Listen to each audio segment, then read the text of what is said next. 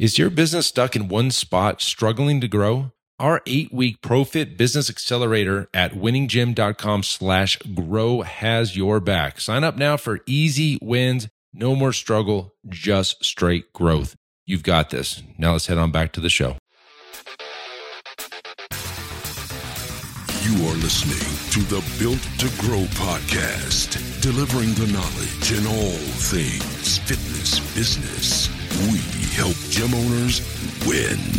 Here are your hosts, Tim Lyons and Randy Exton. All right, welcome back to the Built to Grow podcast. I'm your host, Tim Lyons, in studio, joined, as always, on Election Day, Randy Exton. What's up, guy? Hi, buddy. Did you go out and vote? I have my vote. I had an early ballot. I just haven't dropped it off yet. So that's my trip home. On your way home, going to drop it off? Well, I don't have to wait in line, so. That's true. Right to the front. Right to the front. All right, a couple things to note, y'all. We've got a CLA workshop, the final one for 2020, December 3rd and 4th. This will be the last one of the year. This will also be the last one at this price point. So $24.97 for, I think it's $2,500 for this 2-day workshop with me and you. And next year is going up to $3,000, so $29.97. So if you want to save $500, this would be the one you want to get into. What's the URL for that? winninggym.com/workshop. winninggym.com/workshop. Hopefully everybody's having a great 2020. Looking forward to seeing what happens after this election cycle. Hopefully things settle down and we get back to the way they were before, huh? I mean, it's just crazy that, even at this point, there's so much unknown that every major city's boarded up. I know. And we're sitting here not knowing what tomorrow looks like as the entire state of our country. It's shocking that this is how it's come down to this. Exactly. So yeah, I'm excited. For everything, right? Just to move forward with life, not have this be every single other thought everybody's talking about. Yep. Let's get it over with. The social media, the email, everything is the election. So yeah. So let's not talk about that. Let's talk about your fitness business. This is a business, by the way. This is not a hobby for you. Well, if you're listening to this, it probably isn't a hobby because you wouldn't be spending time learning and trying to implement things. You had a call the other day. You mentioned this to me, and I thought, man, this would be a great topic because I think this is something that happens, at least at the beginning of everybody's journey from trainer to solopreneur into a business owner and then building a team around it. So take everybody through that call real fast. And it is a bigger issue than just this call, and I'll kind of touch on that a little bit. But this specific call, newer gentleman in the business for the running his fitness business for the first time. He's been a trainer for years, but he's had his business about 3 years. He has a facility, right? I believe he had a facility. I don't remember if he had a facility or if he was working out of another facility, but ultimately he had a fitness business that he was growing. The problem was he was still at that solopreneur stage. He didn't have a team. Literally nobody else in his wheelhouse other than a part-time trainer that he could count on just for a couple of sessions. But ultimately the problem was he had some reservations. He was resistant around growing his business because of two things. He felt that in order to, as his business grew, there was no way around the quality of the training slipping or the relationship that he personally had with his client slipping. And so, throughout our call, I kind of let him explain his business and things like that. And then I don't want to say called him out on it, but I went back to that. And I said, why do you feel like those are like mutually exclusive ideas?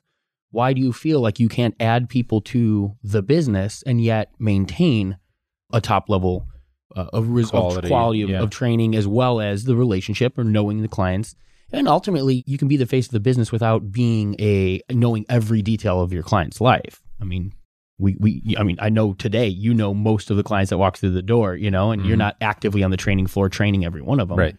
So, I just kind of asked him that. And then it was kind of interesting. It came up in one of our coaching calls, actually, with somebody else. And the thing I found unique here was he is a successful business owner, has a business, does spend a lot of his time working on the business and not just in the business, but he still does maintain time on the training floor. And he too still has some reservations around giving up certain clients or giving up clientele and allowing his trainer to step in and train his clients. Yeah. There is something about the transition from, and maybe it's just the path of those that are in a full trainer role before becoming the business owner, right? That they can't cut that tie. They can't see both sides of the coin and know how to kind of tiptoe that line and do it successfully. Yeah. Well, it's definitely something that should be talked about because it's a real concern. Sure.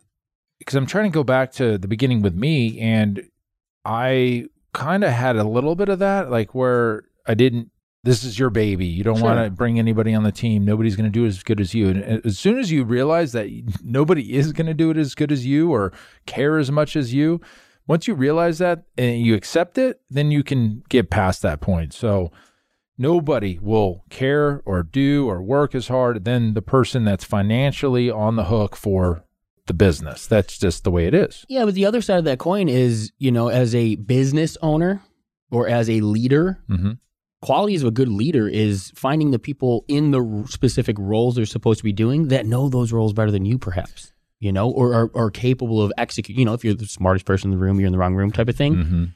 Assemble the team of professionals who are good in those respective areas. Better than you. Yeah. So maybe that trainer can execute the training session better than you, but maybe they don't understand how you formulated the program design or how to balance your P&L. Like, that's okay, right? They don't need to be the business owner. Sure. But find that exceptional, again, and back to the client experience, maybe not just the results-driven individual, but the person who can execute that role and responsibility. Well, to the best of their ability. As long as you understand, if you don't make the change, you're never going to scale the business because it's all on your shoulders. If you're willing to accept that, then you stay there. Yeah, absolutely. And you won't go anywhere because you can only do so much. I mean, what can you do? You can add more people to the hour. I mean, you still only have 8 hours, 10 hours in a day. You can actually physically do this stuff. So you either add more people, you charge more, that's it. I mean, I don't know of anything else. I mean, or you extend your hours if possible, right? Yeah, you work more time, so you work more. But that's all based on the one person doing the work. So let's talk about that. So how do you do a great job, but be able to scale at the same time? Well, there's a lot of things that we talk about in our coaching program. This is the question that comes up is, how do I train these coaches in a way that they can perform the same, I guess, duties or programming or workouts that I would do? And the answer is really simple. I mean, if you go back to any successful franchise out there in the world, there's trainings, there's systems, there's ways you do things. Yeah, maybe personal training is a little bit more complicated than putting the bun and the burger and the pickles and the thing on there and then you move on. Moving it down the line. Yeah, sure. But everything can be systematized. I mean, 100%. There's car manufacturing plants that are systematized on a conveyor belt, and it's piecing it out. Attention gym owners, are you ready to take your business to the next level? Join our exclusive Facebook group, Profit Accelerator, and unlock the potential to scale your gym to $30,000 a month and beyond. In the Profit Accelerator group, we're going to focus solely on helping gym owners just like you win. We offer regular training sessions and share our best proven strategies to boost your business. Join us now by searching for Profit Accelerator on Facebook. Be part of a community that's all about success and growth, the Profit Accelerator, where gym owners thrive. All right, now let's get back to the show.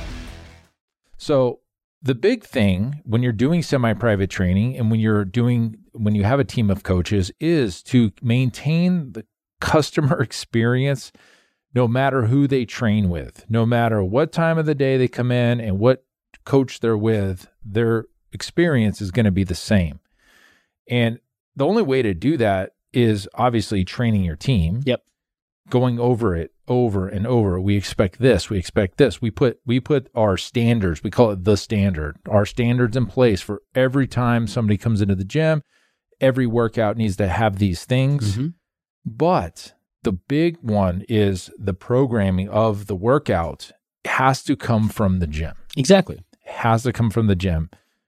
In the beginning, at the early days of Pulse Fitness, we didn't have it come from the gym. The coaches drove the workouts. Mm-hmm.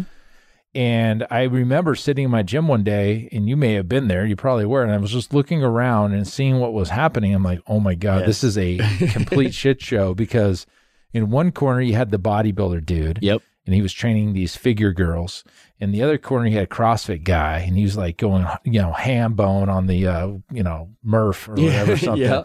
Then you had another coach that was training like 68 to 80-year-olds with bands and everything. I'm like, this is chaos. This is that whole adage, like, we train everybody.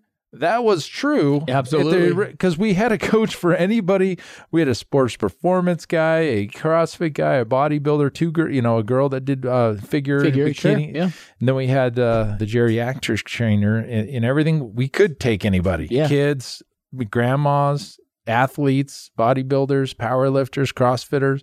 But it was chaos. And as bad as that sounds, it still worked pretty well because all the coaches were pretty professional. They were very tenured, independent style coaches that had been around the block a couple times. They kind of knew everybody and they worked around each other just fine. But from the business standpoint, you don't know what you're getting that day. Well, and not only that, but as we go back to the business and the way that was structured and the pay scale and the things like that, ultimately the business was the last to eat, and so the ability to sustain that for the long term. Oh, we had to change. That was exactly why you're sitting in this seat today. Yeah, we had to change immediately. And that only lasted less than a year. Yeah. Like, whoa, I pumped the brakes. Something's doesn't add up. The dollars and cents don't add up. So we took it in-house. We took the training over. We took our programming over. We had one coach that was designing the programs, and we would go over the programs every week with our team, and we would talk about the workouts and the scaling up and down. And we morphed into this, what we are today, and that's a training team that works as a team. Any client could train with any coach. The programming comes up from the top down and everybody's on the same page. And that's how you maintain the coaching and the customer experience that the guy you were talking to didn't know how to do. Yep, absolutely. But I had to let go of it and we had to let the team take over and we had to find the right team because you get some bad apples in there, just like you're just going to have to figure out, as this goes. And guys, update, we just had a great interview with a new coach. We like her. We'll probably give her an offer today. But I know everybody was like, man, I'm sorry to hear about the chaos. It's so, the staffing side. Yeah, everybody's like, man, I'm sorry to hear that, dude. It happened to me too not that long ago. Because, a couple episodes I was talking about the chaos with our staff. And yeah, it happens to us too. So yeah. I don't know what it is, but there isn't a whole lot of coaches out there looking for work for some reason. A couple of things based on your last point. I know that there's a couple of things that we talk about traditionally when it comes to teaching somebody a task or a role. I know that like you've got a certain belief, like when somebody is capable of taking over a role, and successfully managing that role, how do you go about handling or delegating that? I'm getting at? Well, yeah, it's a big deal. Like it's almost like you've been knighted when I let you do, like when I give you the responsibility of this, like at the training level, like, Zach, you're in charge now. It's a step up. Like that they take that seriously. Ownership of it and they own it and they take it and they do well with it. I probably am not the best person for going back to that whole HR and performance reviews and stuff. If the job's getting done, great. If it's not, I'll let you know. Like it's not the right way to do it. I'm the worst at it. In fact, Zach's even worse than I am. he should. We talked about it not that long ago. We got to get back to these performance reviews because it's just needed. But yeah, you have to give that feedback loop. How am I doing? Especially when you have a new coach. When you have a new coach, you have to be on top of them for at least the first 6 months of their play. Until you can just let them off and, check in with them every so often. But yeah, I don't do a very good job at it. I'm not the best at it, but having that responsibility given to them, they know it's a big deal and they take ownership of it. So it's great. But yeah, having performance reviews, I would highly suggest that, especially in the first 6 months. And then do it quarterly or biannually or annually after that. I think you'll be all right. Agreed. So there you have it, guys. If you want to scale, you've got to give up responsibility. When I did that, that's when we shot off. When I got out of the way, I didn't realize it. I was the linchpin. What is that? You're the linchpin in the business. The bottleneck of the business. Because everybody felt like they had to get approval through me. And when I started letting people take responsibility and make decisions, we talk about this a million times on the show. My whole thing is I want you to make a decision. I'm more excited when you make a decision, even if it's wrong, than no decision. Yes. Because when you don't make a decision, you're standing still. Nothing happens. Yeah, and if you're waiting on me just to tell you yes or no, then you're not the right person. Yeah, probably. You probably have enough, within you to make that decision. Yeah. So I agree. So putting trust in your team is absolutely imperative. But for that gentleman that you're talking about, I think just breeding the team up from the ground up and training and, holding their hand and, showing them the ropes and then finally letting them go. Because I think essentially people want that responsibility. They don't want to just be told what to do. They want to have the ability to make decisions and do things on their own and just be rewarded or corrected along the way. And that's the point, is you have to let go. Yeah. I think ultimately too, another thing is if you find yourself in that position and you know that's like the awareness is there, guys, that you have to make a decision. I mean, the conversation that I had with him, he had been working with a coach who had given him, this gentleman was so self-aware of the problem that he had in his business, and he was still 100% frozen on making a decision. So his business will not change for the better until he decides to kind of get out of his own way and do what he knows he needs to do, despite what he feels he needs to do. He needs to, juggle those priorities and understand that, the need to scale far, far outweighs the chance that his results are going to slip or that he's going to not know the people walking through his front door. Those are what ifs. And you don't have to do it all at the same time. You can slowly bleed clients off and let them work with another coach for a while and check in versus, all right, they're all yours. I'll see you next week. That, you don't have to do it that way. And that's exactly it. You got to make a decision. Or maybe your decision is not to grow. Also true. But then you'd be damn happy and you would be on the phone with us trying to figure out how to fix it. Yeah. So there you guys go. There you go. All right. Well, that's it for this show, guys. Until next episode, go sign up for CLA. Keep changing lives. Bye. Thank you so much for listening to this episode of the Built to Grow podcast. And if you're not subscribed already, be sure to do that right now by clicking the subscribe button on Apple iTunes. And if you enjoyed this episode, we'd love it if you do us a quick favor, rate and review the podcast. See, this lets the platform know that we're doing something right and people like the content. It would be a huge help and we'd be extremely grateful. And if you're interested in growing your fitness business as well, go ahead and head on over to timlyonsbook.com and pick up a free copy of my book, Built to Grow. Until next time, keep building something great.